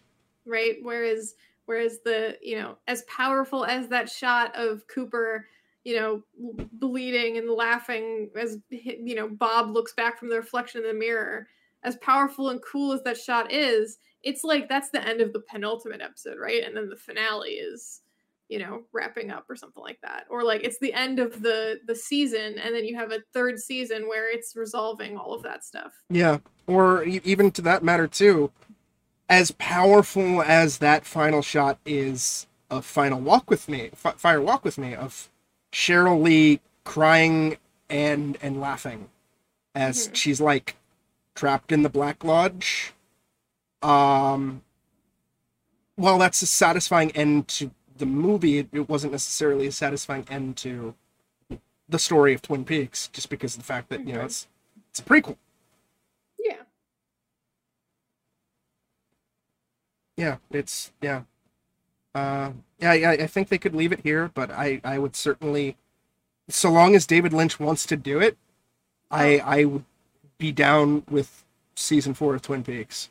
Yeah, he is, I think, one of the only directors where I would have faith in him, whatever he decides to do. Yeah. Just because it seems like, one, he's established enough, and he's got a good sense of his own material that I feel like he would know when to stop. Like he'd know when to not milk that franchise anymore. Yeah. Which, will kind of tie into the series we're going to talk about next. I think next podcast. You mean flute fingering? I don't necessarily want to spoil it if you guys don't, and I'll leave it up to Lee since it's his. Yeah, I'll leave it to Lee. I was gonna drop a hint to Reno at the end of the episode. Fair enough. We're getting pretty close, so yeah. I'll gear up for it. Give some final thoughts. So what I wanted to end on here that I thought would be fun is favorite character, favorite moment. I want to add to that. Ooh. Can't be Cooper because I think we'd all say Cooper. Oh, favorite character, favorite. Yeah, favorite character, favorite moment. I'll go first because I posed the question, so I've had my time to chew on it already. Yeah. Mm-hmm. As much of the living meme as I am in this regard, I do have to give it based on just the continuing strength of the character, the longevity, and the commitment to his duty. It's definitely Hawk. Hawk is the man. Hell yeah. Hawk was a strong character in the original series, and he kind of started out as like the back pocket meme favorite for me of like, yeah, of course I'm going to be into like the mystical, spooky bullshit Native American guy. And then he just legitimately rises to the occasion in return, rising up to be he's the right hand of the sheriff now. He takes care of so much business. He really does. And now he's regarded as like the expert in Twin Peaks on all the spooky bullshit going on because the new sheriff hasn't been exposed to it. Yeah. So Hawk is now the expert. It's not about the bunny. It's not about the bunny. Favorite moment is a 4-word sentence. I am the FBI. Yeah. It's a good one. Kat, go next. Okay. All right. I think I might throw it completely out of left field here. Audrey's husband. Yeah, Audrey's husband. I'm so 100%. Sleepy. No, and I think I want to split my answer between my favorite returning character and my favorite new character, if that's okay. That's fair. Just because I feel like my automatic like draw is to the returning characters, just because we've known them longer and we've seen more growth with them. But I do want to give credit to where credit's due for the new folks. I'm gonna say that my favorite returning character is probably Bobby.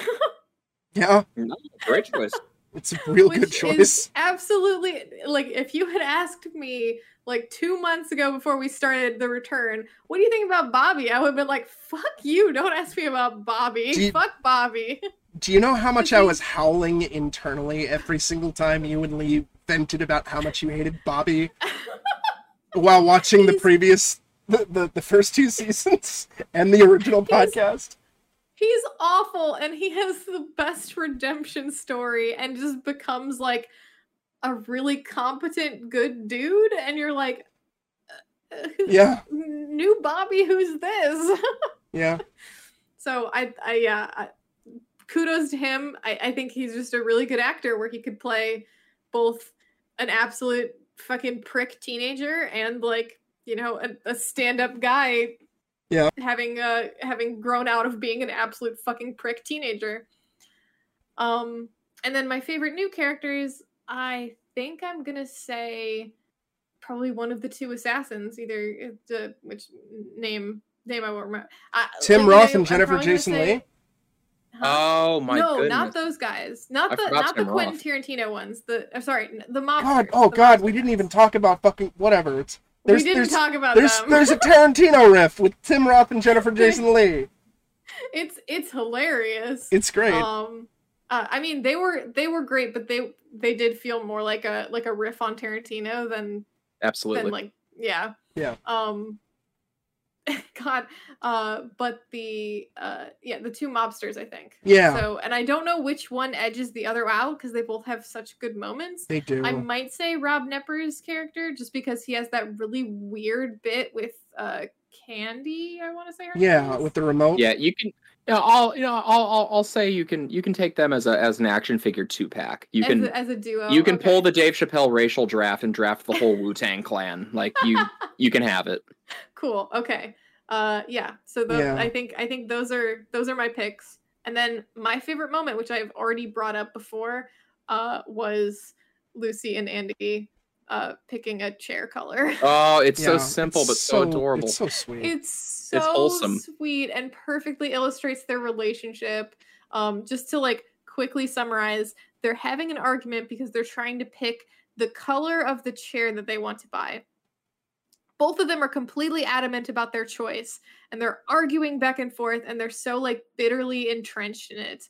And then Lucy kind of pulls this pulls out this really good argument to get it on her side, and Andy, being the super sweet guy he is, ends up like acquiescing to her request, and he's just like, you know what, yeah, you pick your color, you're right, like basically like I support this. I support you. Mm-hmm. And she goes back to her desk and just kind of like sits over the webpage for a second and then picks Andy's color and buys it. And I'm just like, it's so sweet. Oh, I love them. They're perfect. Great choice. Lee, who would be your favorite new character? Yeah. Audrey's husband. Okay. No, favorite new character. God, I mean, just what an all-star cast. It's tough. My favorite to hate is Audrey's son. Oh. Yeah. Because I think the actor does such a splendid job of being just this absolute remorseless prick. Mm-hmm. One thing I definitely have to give Lynch that I really admire about his writing is he doesn't mind making characters who are just unashamedly evil. Yes.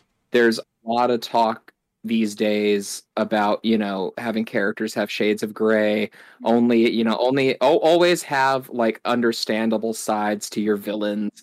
And I get that from a certain writing perspective. But sometimes I just want a dude in a black cloak laughing maniacally for the sake of being evil. Exactly. And this fucking kid is just the biggest piece of shit. Sometimes he kills a kid. Yeah. Yeah. On camera. Oh God, like, yeah, fuck. Ooh. Yeah. The whole hit and run thing. Yeah, sometimes I just want again, to reference another Lynch work, sometimes I just want a villain as hateable as Dennis Hopper in Blue Velvet.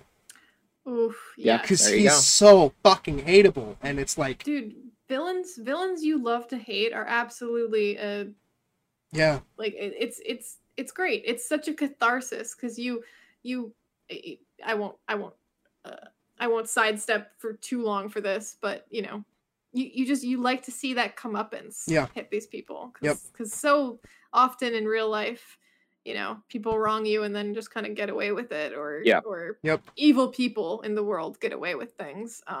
And in movies, you have complete control where the absolute monstrous prick will, almost always get what's coming to them at the end. Mm-hmm. Yeah.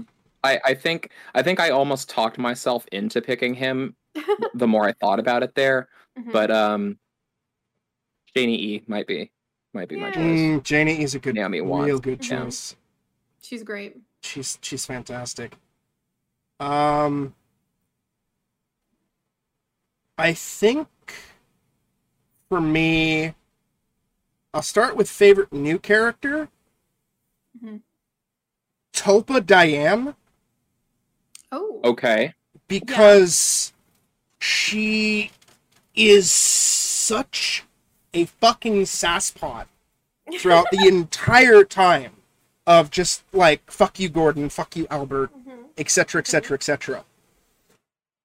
But then she gives that incredibly haunting monologue about the last time real Diane saw quote-unquote Cooper.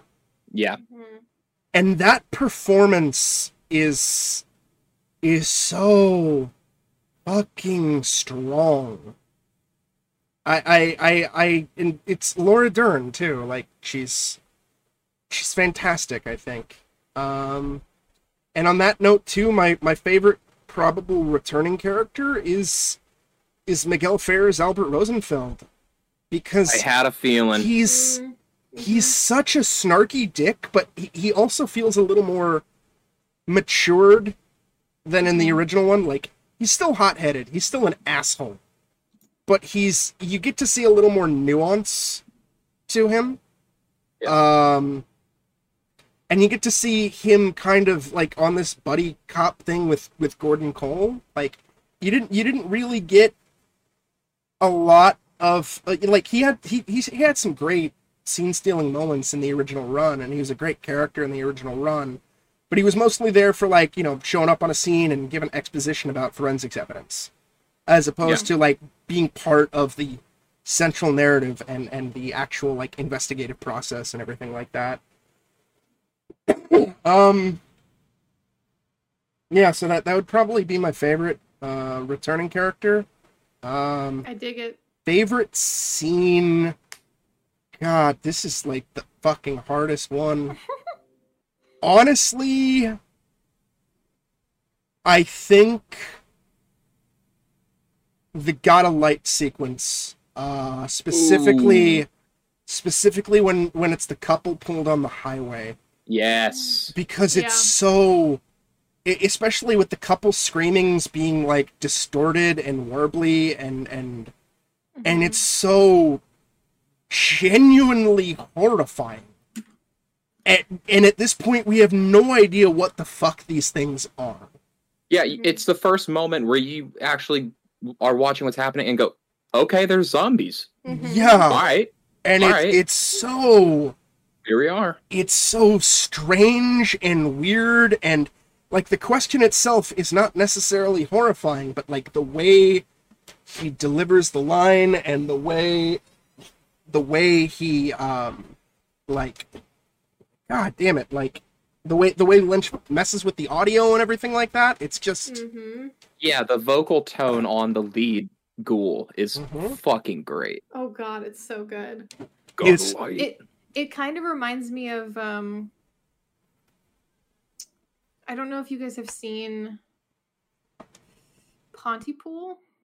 Yes, I have. Yes, especially him going on the radio to deliver his missive to the town. Yeah, really had some Pontypool vibes for me. Yes, I could feel that. That's another like movie with strong audio design. Yeah, and yeah. Pontypool's fucking great.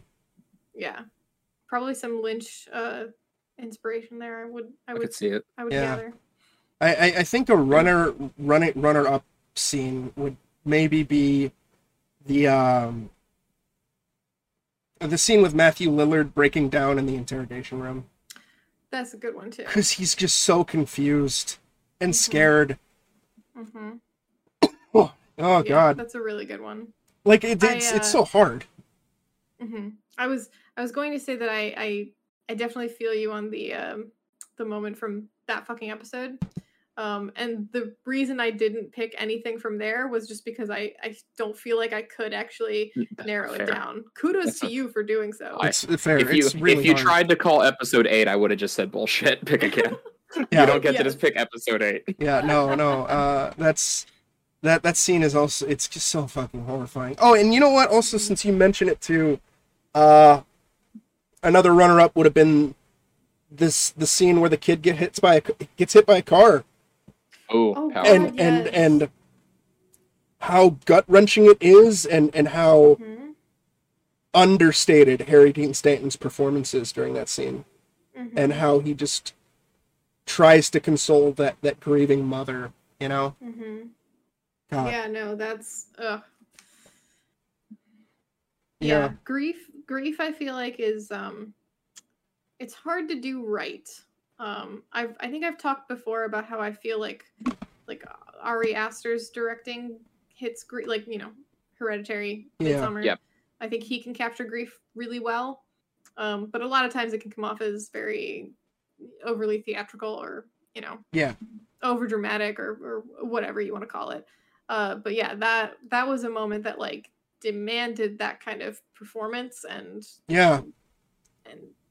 wow, just that's definitely a moment, because it's also, you know, in film and TV, you don't really just show a kid getting killed. There has to be a really good reason for it, and there's a good reason for it here. It's very much an unwritten rule ever since. Actually, from what my dad told me, because he went to AFI and he did all this film study shit. I mean, he could have been kind of talking out of his ass a little bit, but I've heard a few other people say it as well. The chief reason why it's such an unwritten rule is because of John Carpenter's Assault on Precinct 13. Oh, really? Yeah. In what regard? There's a scene where have you seen the movie? Yes. The scene where the little girl gets shot was just at the time so blunt and violent that it kind of really shocked a lot of people and caused, like, I mean, it wasn't the first time a kid got killed on screen. You know, Jaws famously, you know, the shark eating the kid, and it, you know, certainly wasn't the last. But from what I've heard, just the raw bluntness of that shot. I didn't know that's where it was from, where that rule kind of stemmed from, but I had always heard that, like, you know, there's kind of no quicker way to turn your audience off than to needlessly kill a kid or a dog on camera. Yeah, well, I mean, it isn't even so much that it turned the audience off, per se, or, like, turned them against the movie. It was more like Hollywood was just more... That's the way I've heard it phrased. Yeah, in this, it was more Hollywood just was like, yeah, let's not do this again. And for the most part, even in, like, R-rated movies, despite the terror that you can put a child through, like, you never really saw a kid get killed. Like, even you know, spoilers for Halloween, the 2018 film, like, my sister's a huge Halloween fan, and one of her things has always been, like, Michael doesn't kill kids, even though, like, there's a scene where, like, the entirety of, like, 4 and 5 is him chasing his 10-year-old niece, and the whole plot of 6 is him trying to kill a baby, but, like, you know, he doesn't succeed or whatever, but, like, he never really killed a kid until Halloween 2018, when he fucking brutally murders that kid in the car. It happens very rarely, and I think certain elements need to be in place if that's where your screenplay is going to go. Yeah. Like, I think a film that handled it beautifully is In Bruges. Oh God, yeah. Yes. In Bruges handles that topic very tactfully, because the entire movie is suffering the consequences of what happened. Yeah. You know, the entire fragile emotional state of your lead character is because he's spending the entire film contemplating killing himself because he killed a child. Yeah. I mean, the first Last of Us does a great job of that too. Yeah. Absolutely. Yeah. I would agree with you though, Kat, that, like, it is, I mean, it definitely is a way to turn the audience off, but at least in, like, Assault on Precinct 13, I don't think it turned the audience off. But yeah, I don't know if like, I could easily see it being maybe like an old school audience type thing. Yeah. But yeah, because I mean, certainly I've seen a lot of horror movies that, you know, kids die on camera. Yeah. And it's, you know, it's played for drama or grief or horror, you know. So, and it's never turned me off for it, because I understand it's a movie. Yeah, I think it also just depends on the execution, kind of like, you know, a dog or a pet getting killed. Yes. Yeah, because there are definitely horror movies that will kill dogs or animals where you feel nothing, right? Yeah. Where it's like, oh yeah, The Conjuring, right? Is a good example. The first one. Yeah. Where the dog gets killed very quickly to kind of establish, like, oh, this house is fucked. Yeah. And then there's instances where they kill a dog and it just or a cat, and it just, the audience is completely lost because it just feels cheap and Yes. Yeah, like, I mean, a really good example of that would be I was watching, I want to say The Collector? Or The Collection? Yes. Yeah, Yeah. no, I just watched The Collector. Yeah. Do you know the scene I'm talking about then? I'm pretty sure. Where they kill the cat? I'm pretty sure. I'm also gonna level with you. I skipped out on the last 30 minutes of it because I really didn't like it. Yeah, I actually ended up bailing on the movie after this part, but yeah, it's a very like torture porn heavy yes movie. the room with like the sticky acid. The room with the sticky acid, and the cat gets caught in it and is yowling, and the guy who is in the room trying to hide from the killer is like trying to get the cat to shut up. Yes. And he manages to like get it out of the sticky goo and like put it on the windowsill, but the window is jerry-rigged to with a guillotine or some shit. Yeah, and it just cuts the cat in half, and I was like, cool. And you just go like, what? Yeah. Oh, and also Shape of Water lost me when they killed the cat. We need more of killing the cat and then people laugh like the Boondock Saints. I was gonna say Reanimator, which Reanimator's played for Reanimator's very much played for laughs. I have a Cat Dead Details Later shirt. I love that scene. That scene is great, and it's don't so expect sad. It to tango. It has a broken back. It's so sad, but because it's this comical puppet, I just can't help but laugh. It's just Jeffrey Combs fucking like throwing it over his back. Yeah, it's Jesus. So good. But yeah, yeah, it is Shape of Water, right? The one with the fish man. Yep. Yeah. Yeah. I was already mildly against the movie because of how rapey it was. Mm-hmm. And then that scene was like, I'm turning it off. Like, because it was, it was just, I don't know how it won. It won Best Picture, right? Yep. I think so, yeah. It sure did. I'm just like, no, not at all. Yeah, I still haven't seen it. I don't even remember what else came out that year. Usually, like 9 times out of 10, for a Best Picture stuff, it's mostly looks like shit I have like minimal to no interest in, and kind of. Except for Parasite. Parasite was amazing, fucking phenomenal, and I was amazed it was nominated for Best Picture, and I was so happy that it was, and I was so happy that it won. Yes. Actually, it's so funny because I was just watching a breakdown of like apparently when Parasite won, there were YouTubers or people on Twitter who were mad about it because it was a foreign film. Yeah. And you're just like, excuse me? Yeah, it's... You guys know that like American films win at foreign festivals all the fucking time, right? Yeah, it was a whole stupid ordeal of I can't, it's nominated for Best Foreign Film. Why can it win Best Picture? Well, it's the same way something can win Best Animated Film and win Best Picture if that ever were to happen. You know? Yeah. I mean, The Lion King got nominated. Yep. I think Beauty and the Beast got nominated too. And that was, I think, before they had an animated film category. Yeah, I believe. Let's go figure. They're great fucking films. Yeah, right? I believe the running joke was that the Academy introduced Best Animated Film as a category, just so they would have an excuse to not nominate another animated film for Best Picture. That was the running joke. And then Up came out, and they were like, well, I guess we have to fucking nominate it. I guess we have to. Because we're not getting through award season without nominating Up. Yeah. They already had a huge backlash for snubbing WALL-E. Yeah. And good. I remember that. Yeah. That was so much shit got snubbed that year. The day that an animated picture wins Best Picture is the day I die happy. Yeah.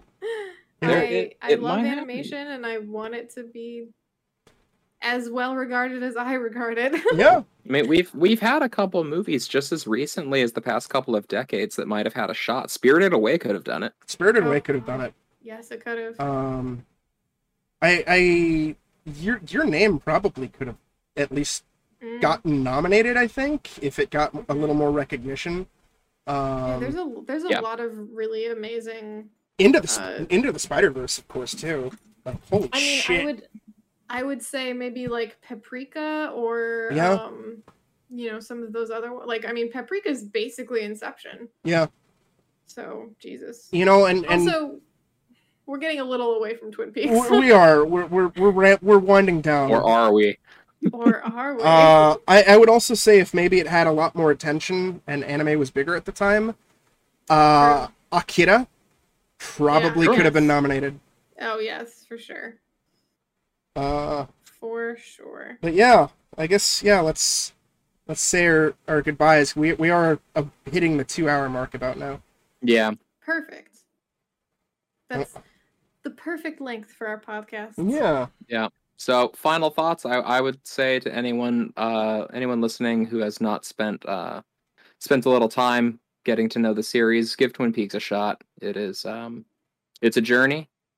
It is a combination of everything that you've heard it is and nothing like what you've heard it is. Yeah. And it will leave you both confused and satisfied and aroused. Yeah. And a little bit aroused. A little bit. Yeah, it's definitely, people definitely oversell it, and also people definitely undersell it. Mm-hmm. I hope we're selling it just right. Yeah. I mean, we've only talked about it for a combined 5 hours now. Yeah. Yeah, true. Yeah. But guys, did we talk about the zombies? So anyway, folks. Good night, everybody. No, yeah. Yeah, give Twin Peaks a shot. And like, if you're one of the people like me and you want to introduce the people, do it. It's a lot of fun, especially like, seeing somebody else's reaction who's never experienced it before. Yes. And if you're somebody like Kat or Lee and you have that one friend who won't shut the fuck up about Twin Peaks, realize there's a reason why. And I understand your apprehension to not want to see it because they won't shut the fuck up about it. But maybe give it a chance one day. Definitely skip every single scene that James is in season 2.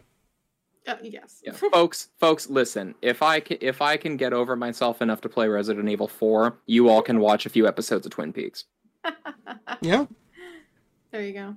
Why don't you two remind the fine people out there who you are and what you're doing? Yeah. So the Attack Cat, gonna be haven't really streamed in a while, but gonna be probably changing that sooner or later. Yeah. I agree with everything that these two have said. Twin Peaks is definitely worth the watch. Don't let the hype psych you out. Just go in. It's a great experience, especially if you're into more surreal, artistic, just auteur kind of stuff. Yeah. Yeah. James? I'm Saber0307 on Twitch. I stream almost every day. We got some fun stuff. You're a good boy. I got some fun stuff. I'm so tired. I need my coat. I'm so tired. I'm so tired. Coat, James. I stream fairly regularly, sometimes with Kat and Lee in Phasmo or other shenanigans. Yeah, and I got a lot of fun stuff planned for the channel. Yeah. Beautiful. And once again, I'm Lee Alder, the Valley Jester. You can catch my Twitch stream at twitch.tv/valleyjester, or you can check out my website, leealdercreative.com. Currently, we're doing a deep dive down the rabbit hole of a Kingdom Hearts Nostalgia Fest. Currently still playing through the first one, and then we're going to jump right into Chain of Memories. And in the downtime, we're also doing Final Fantasy XIV, working towards endgame content. And so, I guess as a little stinger for everybody, which we kind of teased, Twin Peaks was James's gift to Kat and I, and Kat delightfully returned the favor with Erased. And we just finished rewatching the materials that I selected for the next podcast topic, and it will be sort of a combination. How to put it? We're gonna do a little bit of like an original sequel showdown when Alien meets Aliens in the arena. Yeah. Look, Lee, I want to talk Aliens. Lee, I don't mean to burst your bubble, but I want to talk about the bonus situation. We need to discuss the bonus situation. Aliens is one of my 3 favorite films of all time, and it's what I call my screenplay movie. If I, gun to my head, had to choose a script that I think I could write down 99 to 100% of, it would be that one. So that should be a fun little topic next week. Yeah. Yeah. Yeah, it'll be good. All right. Yeah, I guess we'll see you next time with Alien and Aliens. Hell yeah. Good night, everybody. And also Hello. Get fucked. All right. Guys, do you feel like we did part of this before? Deja vu. I don't know, man. I don't know the rest of the lyrics to that song, Lee. God, if you think about it. So the first episode that we did was season 1, 2, and Fire Walk with Me, and now this one. That's a fucking combined 5 hours of talking about Twin Peaks. Well, to be fair, we on the first episode we did also talk about Snyder Cut and that's Kong fair. versus Zella. But half the podcast was still dedicated to Twin Peaks. It was a 3-hour podcast, and an hour and a half of it was Twin Peaks. Yeah. Damn. We got a lot to say about this show. Yeah, there's a lot to unpack. This one felt really good, guys. This was it felt like we flowed really well together. Yeah. Yeah, I feel like we had to just keep like